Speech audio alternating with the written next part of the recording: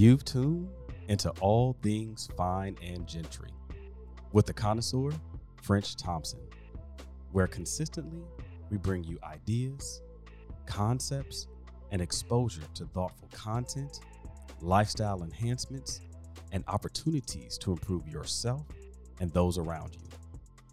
Thank you for tuning in and taking a listen to this week's episode.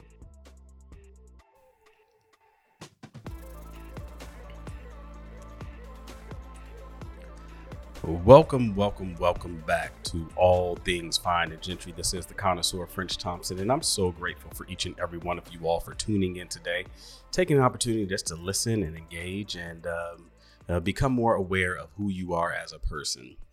If this is your first time tuning into the podcast, well, welcome.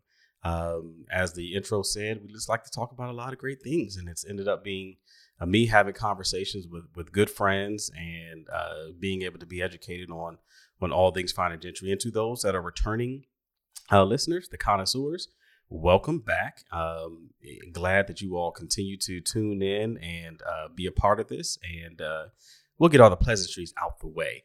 So I'm excited about kind of where we are in this round. As you all know, we've recently completed our Superwoman series where we had tons of dynamic women who were able to share their story and talk about who they are and what they do. And we are now in the middle of our League of Extraordinary Gentlemen series. And I'm excited about it because the same way that there were so many women that I wanted to have a conversation with and kind of get their story and learn about them and expose others to kind of their story, we have this opportunity with the men. And calling them Superman would be kind of silly because you call them Superwomen. But the League of Extraordinary Gentlemen, I think, really just speaks volumes about the diversity of people we're having on the podcast. So today I have my brother from another mother in a different race, my friend Dustin Thompson. Dustin, welcome to the podcast. Hello, French. All right. Dustin is a good friend. We're coworkers. We talk all the time, and he had shared something with me a few months back, and I was like, hey, I have to get this on the podcast and just talk about it. So as we've talked over the last several months, there's more and more, not just about what he shared with me, but just in general in regards to the conversations we've had, and that's really where we're going to kind of dig into. So Dustin, as typical on the podcast, we give our guests an opportunity to just kind of introduce themselves. Just kind of where are you from? Where do you live now? What do you do? If you want to talk about where you went to school or anything like that, you can. And then we'll just kind of dig into it as we learn a little bit more about you. Yes, sir. My name is Dustin Thompson. As French mentioned, we are coworkers, and I am from a very small town in Western Kansas. And when I say small, I mean 200 people. And I grew up on a farm outside of that town. And to give you geographical reference of what that lifestyle meant, if you can picture a place that's 50 miles from a McDonald's and 50 miles from a Walmart and 50 miles from any type of restaurant, that is essentially where I grew up. To put it as straightforward as possible, so you can get a picture of what that is. So spent the farm kid from out west, and went to small town school. I think I had 15 people in my graduating class. Wow! So I think that's a lot of emphasis now on the fact that I'm from someplace small. But went to Kansas State University, got an engineering degree there, and as French mentioned, I came to work for the company we work for right out of college. Have had several positions with that company, moved around the country, saw a lot of the U.S. through my time here, and started with that engineering degree. I went on a few years later to get a MBA, and then as a glutton for self-punishment, I tacked on a master's of accounting at the end of that MBA process. And through a couple moves, I now live in Seattle, Washington. So it's you're almost, I don't want to say that you're almost total opposite, but I mean, in regards to urban versus rural, Yep. it's only maybe a few other cities that one could have ended up in to be, even more extremes on that spectrum. Yeah. And each part of the spectrum too. Like I live 3 blocks from a light rail station. My office was 3 blocks from a light rail station.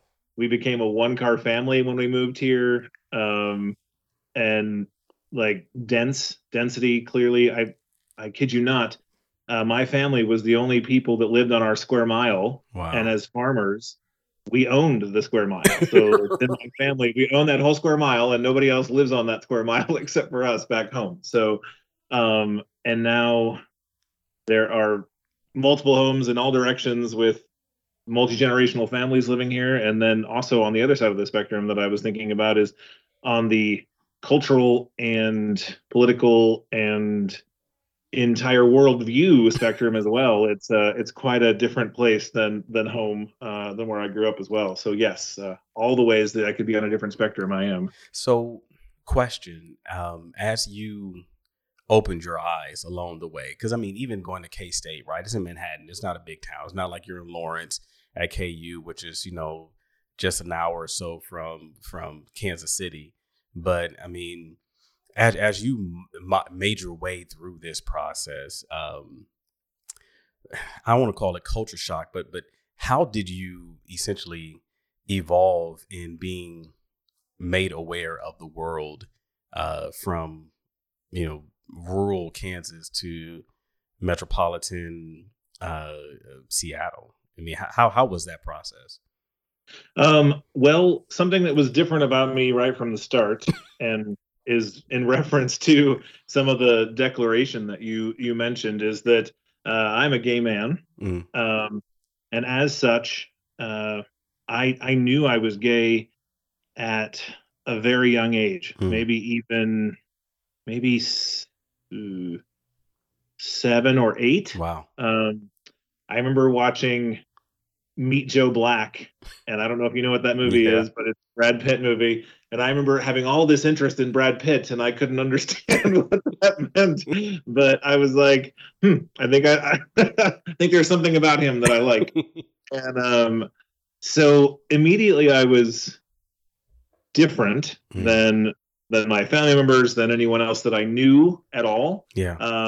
To add to this frame of reference of where I came from, I grew up in a very religious, very conservative, um, pastors in my family, traveling evangelists in the family, members of the family that are in contemporary recording artist groups that Mm, have had #1 hits in the Christian recording artist charts. Um, so an incredible focus on religion right from the beginning.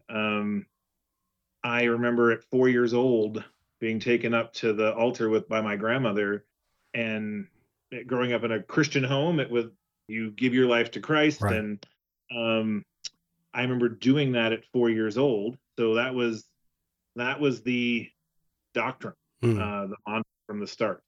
And so at 4, having that experience, and by 7 or 8, experiencing that there was something different about me, um, that interest in or a desire for a shift in culture or a shift in acceptance, that chasm or divide started pretty early wow. in my life.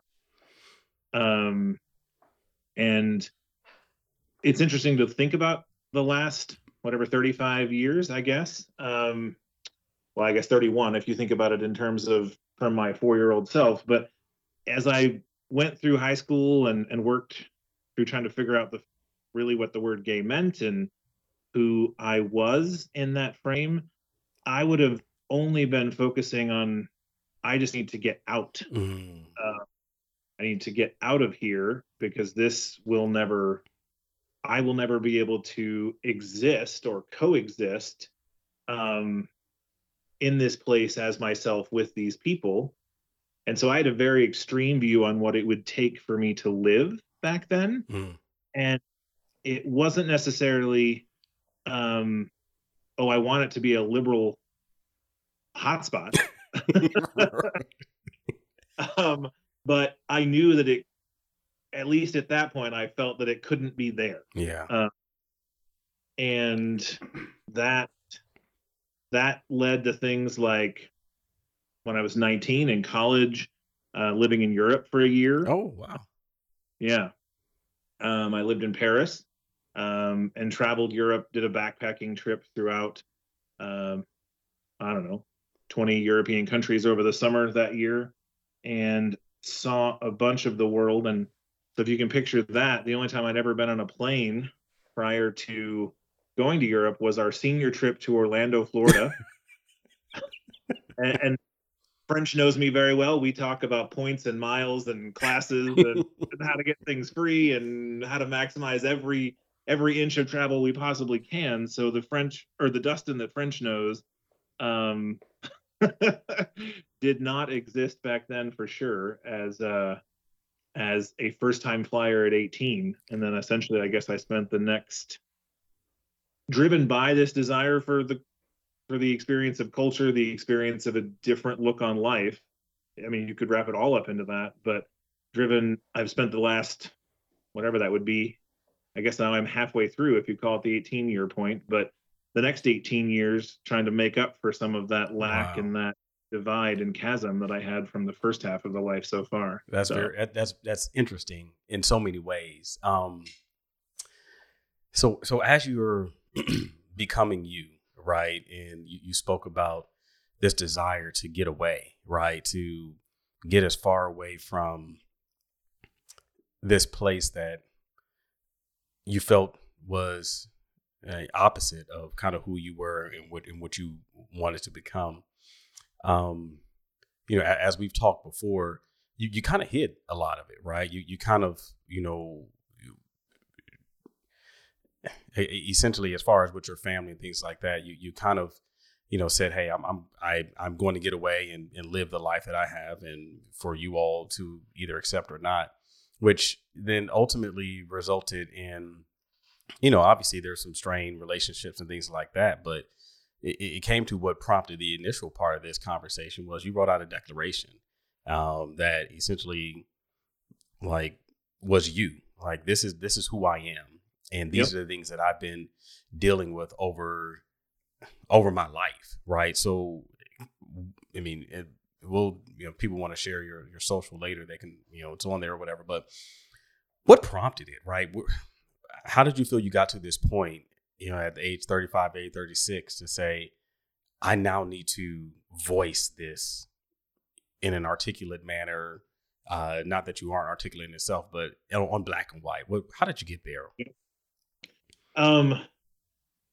So I'll step back to the first person that I ever came out to was actually my host mom in Paris. So we're going to go back to 19-year-old Dustin. Wow. And I didn't even come out to her. She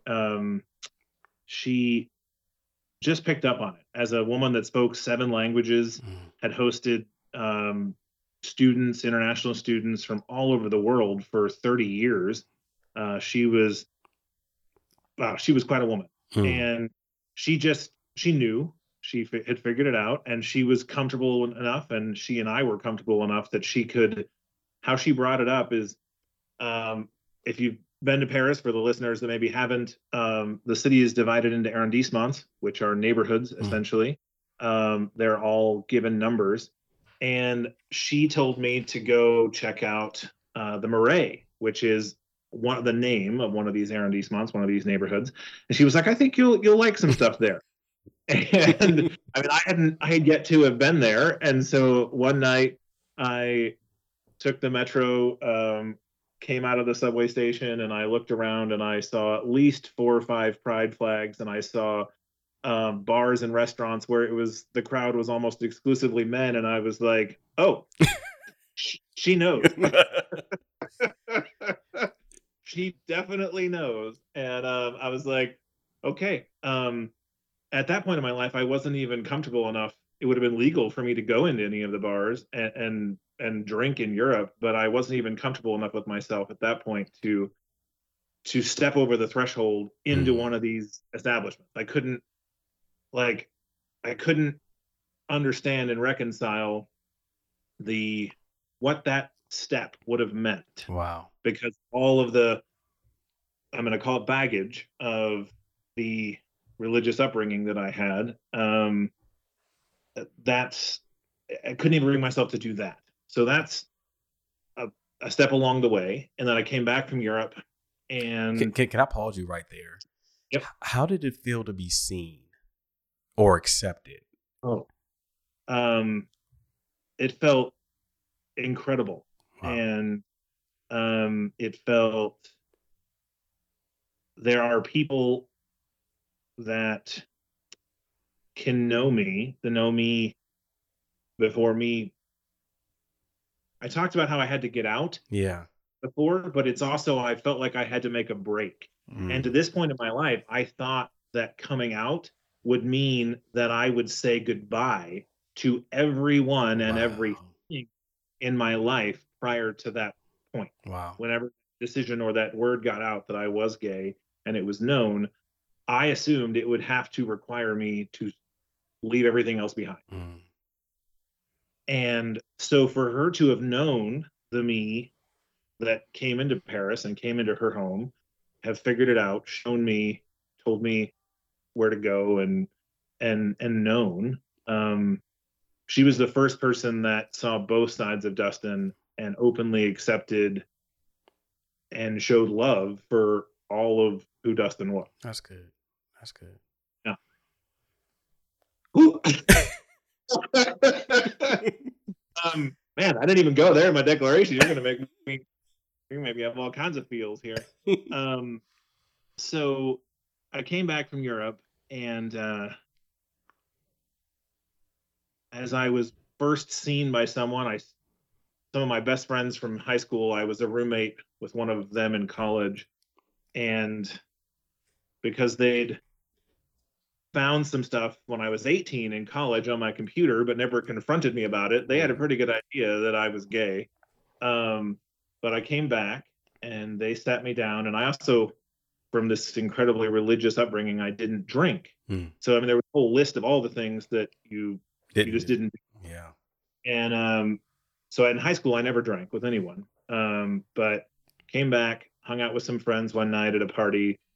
They knowingly encouraged libations, and I sat me down and were essentially like, Dustin, we think we know you're gay, and we want to ask you. And if you aren't, or if you say no, we're not sure we're going to believe you, but we want you to know that if you say yes, 100%, it'll be accepted. Mm. And so these were the first people that were like intimately aware of who I was.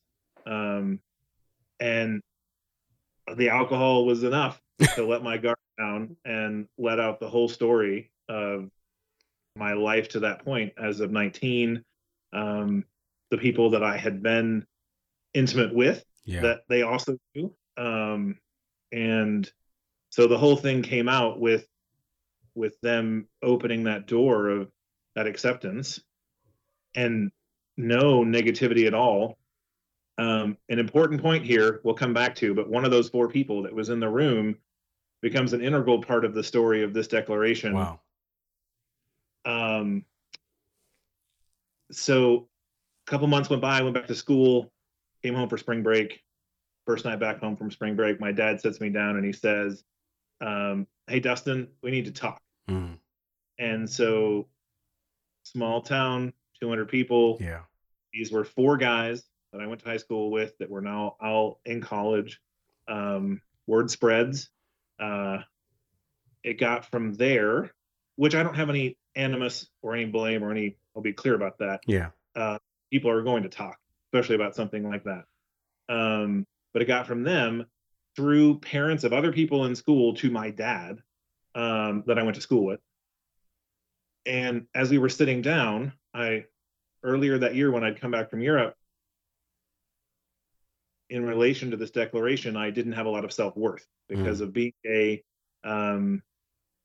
I really felt like there was nothing of substance to Dustin because the gayness was going to send me to hell, and there was nothing I could do about that. And so, in relation to not having what I thought was an ounce of substance or anything to offer, I bought a big screen TV. And I was like, I know I can get my roommates to like me, as crazy and as sad as that sounds. I can get my roommates to like me if I open up this credit card, buy a big screen TV, and we use that for gaming in our living room in the apartment that I moved into when I came back from Europe. And oh, it's so funny. I mean, I can see all of this now. I could see glimmers of that as we get to this declaration, but that's exactly what it was. I was trying to buy my friends because I thought Dustin had no value. Wow. But Dad set me down, and I was like, oh God, I'm praying that he's going to talk about the big screen. Praying that he's going to talk about that big screen. But he didn't. He said, I've heard you're gay, and I want to talk about it. And we had a 2-hour conversation, some memorable lines that are a bit crass. My dad referencing that he couldn't believe I liked, and I'll use more PC terms, but male genitalia more than female genitalia, came out of his mouth during that conversation. That's one of the more memorable ones. And then the next morning I was sent to my grandparents, and they had looked up references for places to send me for a conversion camp or conversion, which for some of your listeners, there is a belief, an incorrect, a completely wrong, a scientifically proven, and American Psychiatric Association accepted 100% proof that you cannot convert people, but there is a belief among Christians that you can convert someone from being gay to being straight. And it involves torture and conditioning and, in some cases, imprisonment. I mean, it's not in a prison, but it's in a facility that is designed for that purpose. And they were at 19, they were ready to send me to one of those. So what happened? I said, no, I'm absolutely not going. That's not something that's going to happen to me. But I spent my life from that point forward for a long time on pins and needles, trying to respect them. And this is strong words, without getting any respect for myself as a person, because ultimately I didn't believe that I deserved it. I didn't believe I deserved respect because I was a sinner in their eyes, and I was, in religious, everyone is a sinner, obviously, and I do believe a lot of that, but this was a sin that I could not come back from. That was a part of who I was. This is interesting, right? Because in your declaration and conversations we've had, you talked about how, as a part of this, you it's similar to the big screen TV, right? You look for ways to either divert attention or to provide value, to cover whatever term you want to use from you, right? It's like, let me put on this facade to block who I am. And, as we had this conversation, and I read the declaration, it's easy for somebody to look at it and say, oh, he's talking about being gay and, all those things. But collectively, we all put on this facade at times, right?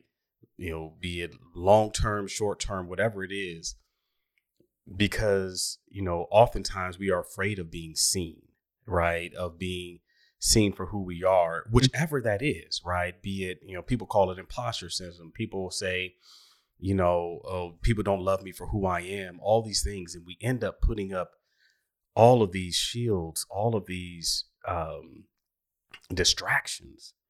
And we end up living our life essentially through the distraction versus living our life authentically us. And you spoke a lot about that and how it became kind of self-destructive. What kind of share a little bit how, how that affected you, and then how you came to this realization of stop, right? That Yep. this isn't it. Yep. So I had to, the stuff I've talked about to this point just paints the picture. There's so many anecdotes of confirmation along the way, letters from grandparents with my birthday cards that started with, "We know you're not stupid. God created Adam and Eve, not Adam and Steve. We know you're better than this. We know you're stronger than this." And those are small anecdotal examples, but from a family of 50 people, I've probably had equally harsh or more harsh examples thrown at me from 35 of those people. From the people that are supposed to love you the most. Yep. Yeah. So everything in my life, the Christian upbringing, and then the coming out and making it known that I wasn't something that fit inside of that 100%. Everything in my life from the Bible and then also from my family said that I was gone. I was in hell, and I was disgusting, and I was perverted or deviant or other words that have all been thrown at me. And so I couldn't do anything about that. So this is kind of where that break talked about. I didn't end up having to say goodbye to all of them, and maybe in some senses I should have. Could have been a healthier stance for me for a period of time, anyways. But that was done. I couldn't do anything with that. I was going to hell. So everything that about salvation, everything about the projection of being good and about presenting an image got transferred, and it went to two main places for me. This brainwashing, I'll call it, from 4 years old. I just essentially transferred it all to my physical appearance and my show of stature in any way that you can show stature in life. Those two things became where I decided, not even really decided, but that's where it got supplanted for how I was going to have a chance to save myself. Wow. And you talked about the facade, you talked about a mask. For me, I think about it as though I constructed this wall in my life that everything that was the real Dustin behind the wall was shit. Hellbound, worthless, nothing. And on the front of this wall was everything that I could present to the world that showed that not only that I had value, but the only way that I could feel like that I was generating value with that was to make people jealous. Wow. That was the only thing that I had that I could, and in that state of mind, and I lived 10 years of my life like this. And I don't say that this sounds very rough. It was rough mentally, but I could have human interaction and human connection and deep, meaningful friendships and relationships during this with people. I just could never understand why they liked me for those 10 years. What am I bringing to the friendship? Why do you like me? Because of this, you can't like me because of how my family has said either you're this or that. Wow.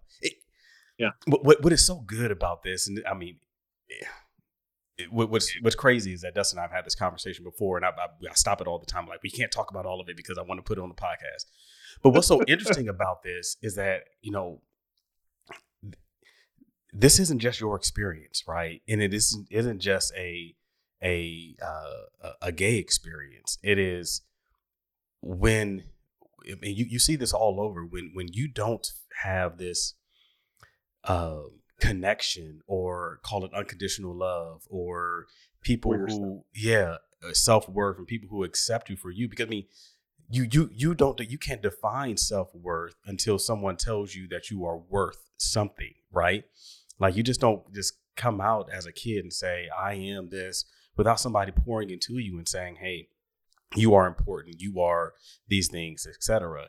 And so, when that break happens, right there, then you feel that gap. And often, I mean, we all feel that gap with something. It's either, it can be visible, it can be indivisible, it can be, I mean, even for me, I know for me, it had been this, I won't say feeling of being liked, but being personable, right? That, felt that I could, operate in any type of environment and be, I don't say like all things to all people type stuff, but like everybody likes French, you know what I mean? Type of deal, Yep.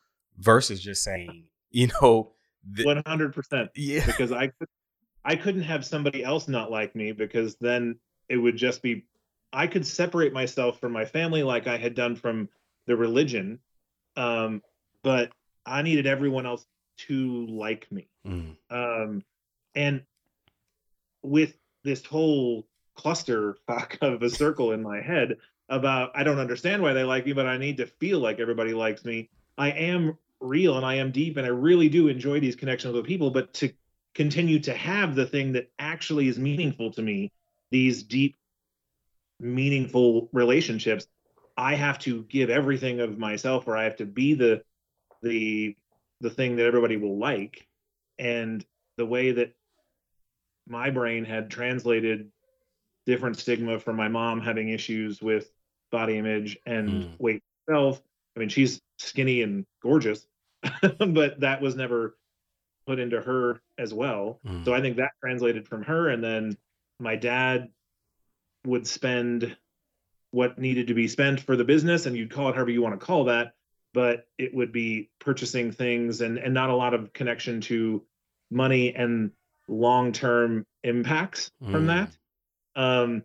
So I would work myself out to sometimes 3-4 times a day. At the like height in my 20s when I was doing this, I was running marathons, and then I was buying and doing anything that I possibly could, traveling to exotic places, having nice things, projecting something in those arenas that, well, as long as I can have the place that everybody wants to come, and I can provide everything that makes everybody comfortable and has a great experience there, then they're going to continue to like me, because I don't know why else they would like me if it isn't my home, that isn't the center of our social interaction, and I can provide everything that they need.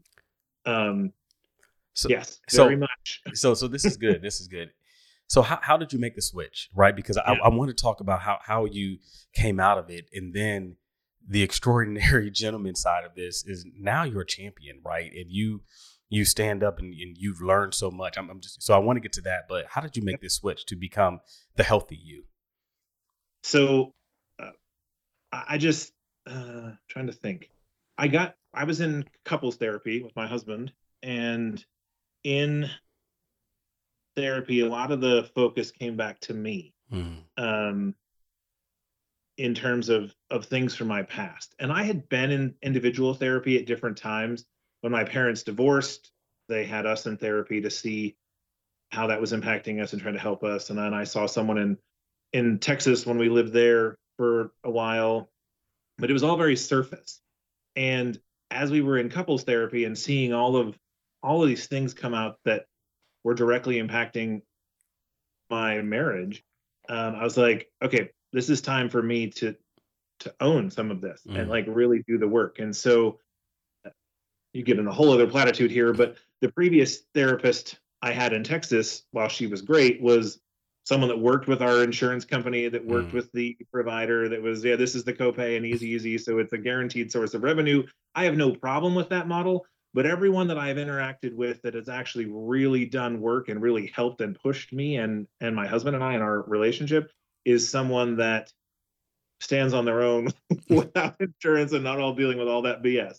And so when I got somebody that was really, we're going to push, I found someone that our couples therapist recommended, and I immediately came in. I remember the first session I sat down, I was like, I'm scared and I don't know what is behind this wall, but I feel like everything on the front side of the wall that I can see is a facade. It is meaningless. and I want to figure out, I want to try figure out what the wall is, what's on the other side, and who dusted it. Mm, that's good. Because everything, like I was just racking up debt. I was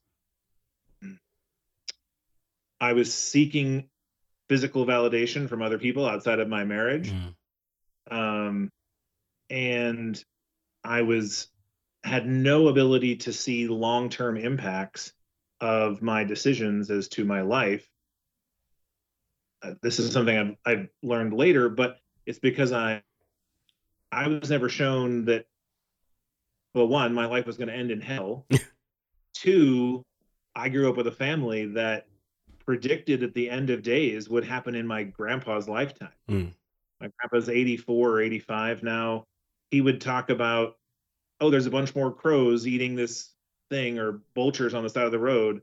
The Bible says that as more birds of prey arrive, that means that the world is ending. So not only was I going to go to hell, I was going to go to hell in a burning ball of flame early on in my life. quickly. So I was never even set up for, well, maybe you should think about the long-term impacts of these decisions, because it didn't matter. This thing about me that I couldn't change was meant the rest of, not even that I was worthless, but the rest of my life was worthless. Wow. And so then I was like, well, consume and get as much attention and as much outside satisfaction and gratification as I possibly can, make people jealous, make people think that, and then my brain can think that that means that I've done something, and then die and go to hell. Yeah. And it wasn't what I really wanted. And then those problems from all of that were seeping into my marriage. And I was like, okay, time. And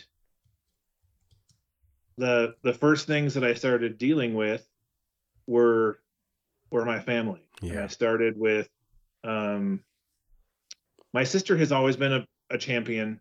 There were incredibly strong forces put on her from other people in our family, that she made some decisions along the way that were impactful to me in a negative way, but has since owned those, and our relationship is amazing, and I love her, and I've forgiven her for that, and I'm excited to have her in my life. So I started with her and her husband. They were about to have a baby, and I was like, okay, well, how are my husband and I going to be viewed in this relationship with our nephew? And started there, and that was an easier conversation. I went to my mom, had a conversation about out of all my blood relatives, when we got married, she was the only one at our wedding. So he'd also taken a step out, but we were just unsure. I mean, if you talk about the evils of social media, Yeah. the holes that can leave, that when you don't have strong conversations, what the absence of something from social media means, even if it's a stupid thing like a like. Wow. You can start to build an image of what it means when people aren't liking your posts. And if they are liking someone else's posts in your family or something else about life, as dumb as it sounds, it came down to the fact that somehow my mother, who is technologically challenged, had blocked me on Facebook. She didn't even know it. She blocked myself and my sister, my brother-in-law. She was seeing all this stuff about my nephew, but not us. And so the story I created there, what that all came out, and me challenging all this negativity and trying to break down some of that wall. That all came out. The fact that she loves me, that she wants to be a part of our lives, that she refers to my husband as her son. That's I mean, good. all of that came out. And so that was an ally. And then the next conversation, all of this within like 3 months, Wow. was my dad. And I was very forward about, hey, I love you. I want you to be a part of my life, but for the first time, you're going to have to respect me. And not only you're going to have to respect me, I'm going to need an apology, and I'm going to need I need an ownership and an understanding from you about what you've done in the first 34 years of my life that's very negatively hurt me and impacted me.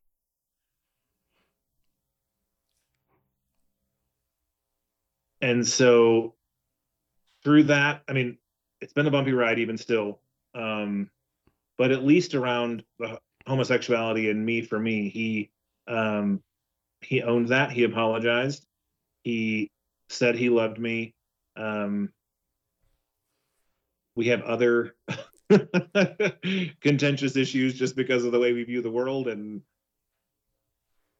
all the things that have happened in the last 4 years in the world. So, This is so good because I continue to want people to hear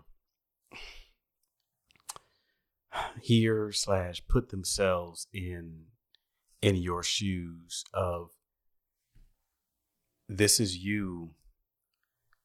There are whatever the it is in your life that you hid from, you avoided, you weren't accepted for, right? And the process, one, realizing the destructive behaviors that can come from avoiding things, right? Or hiding from things, and then the reconciliation process on the back end to be a healthier you is so big. And um I think oftentimes we minimize it uh uh because as Christians, right, you know, sometimes there's this, we feel that there's a a level, a severity level of sin, right? and it's like, oh, yours is worse than mine, so I don't have to deal with my stuff, right? But we all have our own stuff to deal with, however you look at it. And I love your story because it is a story of working through it, but then being able to be victorious on the other end, and not victorious over people, but victorious over the self-destructive behaviors, right? That come from self-worth or any of those types of things. There's so much in here. All right. So that was like, oh, go ahead. No, go ahead. I was going to say, so those were like the first blocks. And I mean, the one, like I said, the one with my sister, the blocks of the wall, that's how I envision it. There's a stone wall, bricks, whatever you want to call them. And I started reaching for the easy one with my sister, a little bit easier one with a little bit harder one with my mom. And then the dad one was a pretty big, hard one. And getting like these things that I've talked about, these themes of, I always knew that why was it weight and why was it money that always were the problems with me, like were always issues for me, have always been. But that was stuff, those were deep buried rocks. Yeah. It's foundational. So, yeah. And so this was January of 2019 when these conversations with my family were going on. And so I continued to push in therapy and try to bring some of these things to the surface. And it, even this concept of, I've talked about it lightly, about me transferring or transposing the idea of salvation and the idea of how I can own my life from being gay, going to hell. That's not, I can't manage that. There's nothing I can do about that.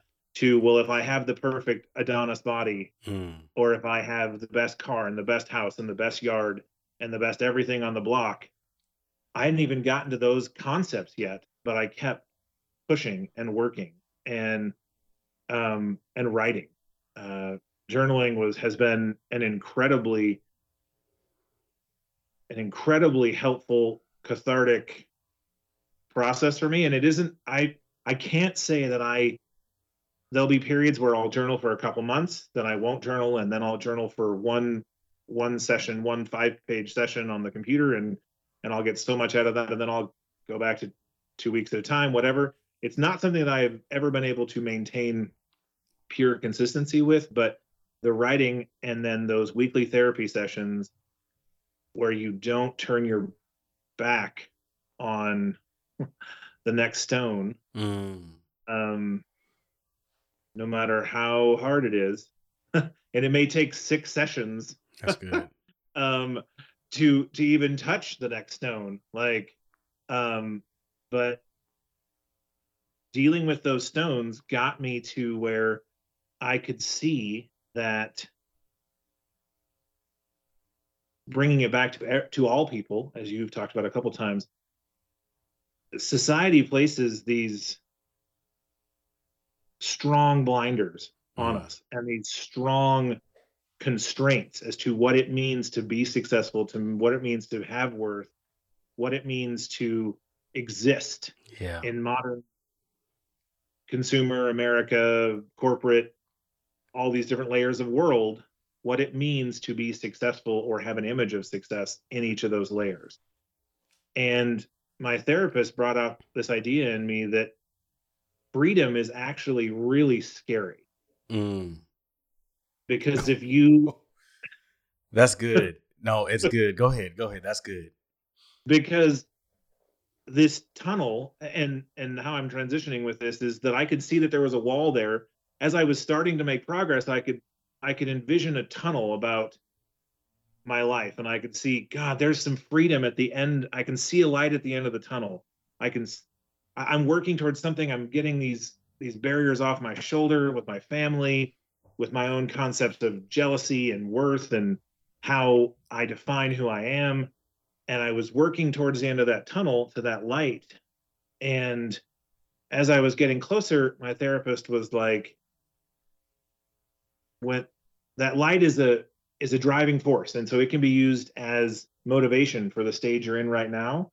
But what people don't understand is that getting to the light is freedom, and then you decide what is important and what matters. Oh, wow. And you don't let the constraints of what society has defined as success and meaning pull you back into that tunnel.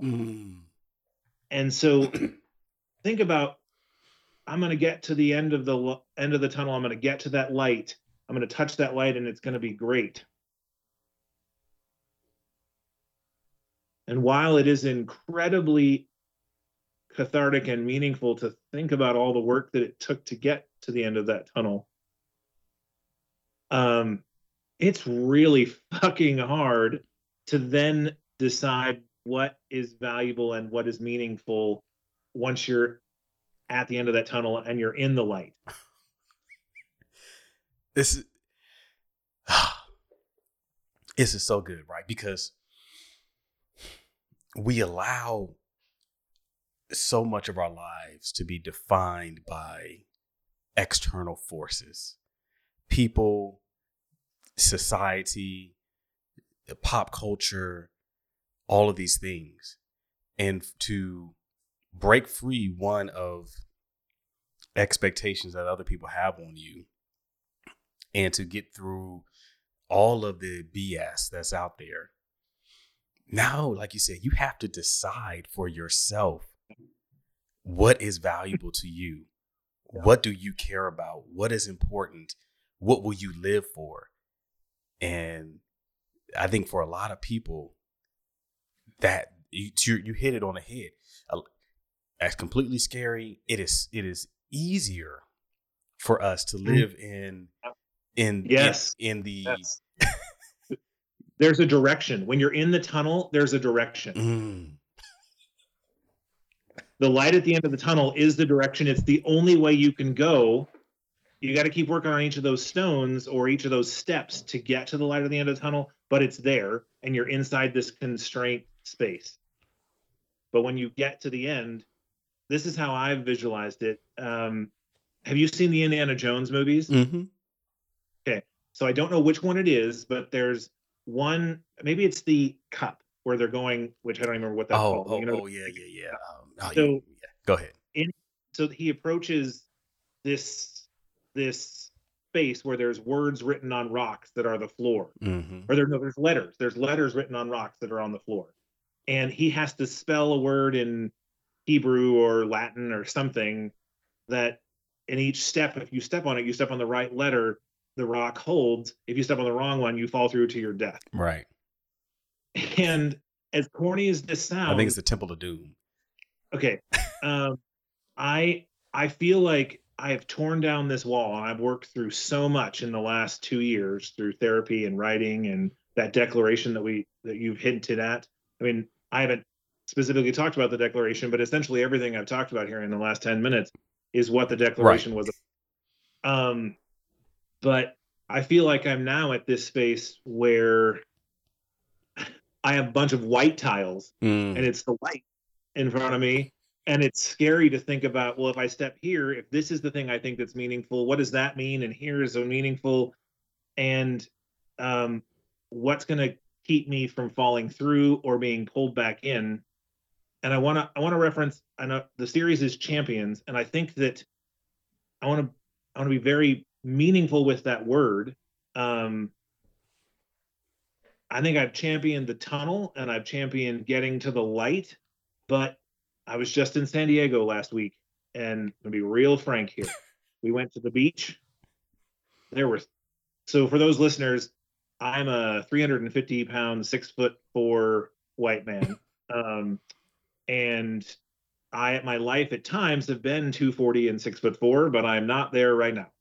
And we were at the beach, and there were 3 six-pack Adonis-looking guys right there at the next set of towels over from me. And my ability to see all these things and to understand how they've impacted me doesn't yet mean that I'm done. Yeah. Because that negatively changed my feelings while I was at that beach. Wow. And I immediately started talking about it with my friends, because I've learned in this process that when something starts to change my mood, I need to talk about it. I need to vocalize it and get it out. But those guys are there in a fleeting point of time, but they occupied a huge chunk of my mind and my thought process and some of that beration. And I could feel the pull back towards back into the tunnel. I could feel it. And it took me most of that afternoon to get to a space where I could think about, I need to just be able to appreciate their beauty. And I have beauty too. Yeah. It may just not, I have a lot to offer the world. I'm not that right now. That's good. So, Dustin, there's so much more. We're going to have to do a part 2, because I really want to get to this other side of what we talked about before, of understanding your life, understanding, what it means to be gay, understanding the history behind it and all this stuff. But you put a bow on this thing better than I ever could have. And I truly hope that people hear and internalize and understand not just your story, but how each and every one of us are fighting through whatever foundational walls that have been placed there as we are trying to get to whatever we define for ourselves is the light at the end of the tunnel. There's just so much there. And it's good, sir. It's good. So thank you. And it's been a long time coming, and I know it's a lot. I mean, you're just hear it, but I'm watching him, and he's processing and breathing through. And I mean, it's a lot to talk about these things. So I thank you for taking the time today. Of course. And I hope that each and every one of you all, hear it and internalize and apply it to your own lives, because that's what this is about. That's what All Things Fine and Gentry is about.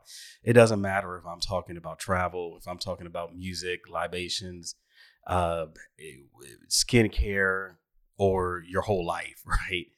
Don't just listen. Apply this stuff, internalize it, understand how you can get better from these things, because that's the life of a connoisseur, is being able to appreciate different things, being able to apply it to your life and become better on the other side of it. So again, thank you so much. And I know it's a lot to talk through it and to vocalize it. And so if there's a person that's listening, right, that wants to connect, wants to be able to share their story or, get encouragement from you.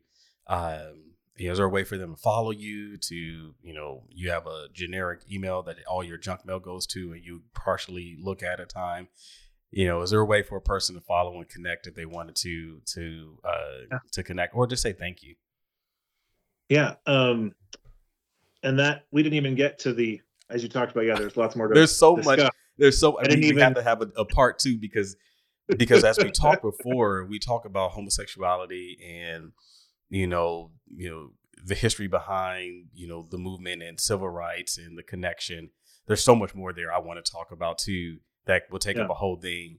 But I think, go ahead. Yes, of course. I want, part of this work, part of the joy that's coming for me from this work is finding how even when I thought that I was worthless and had no worth, that I was still impacting people's lives. Yeah.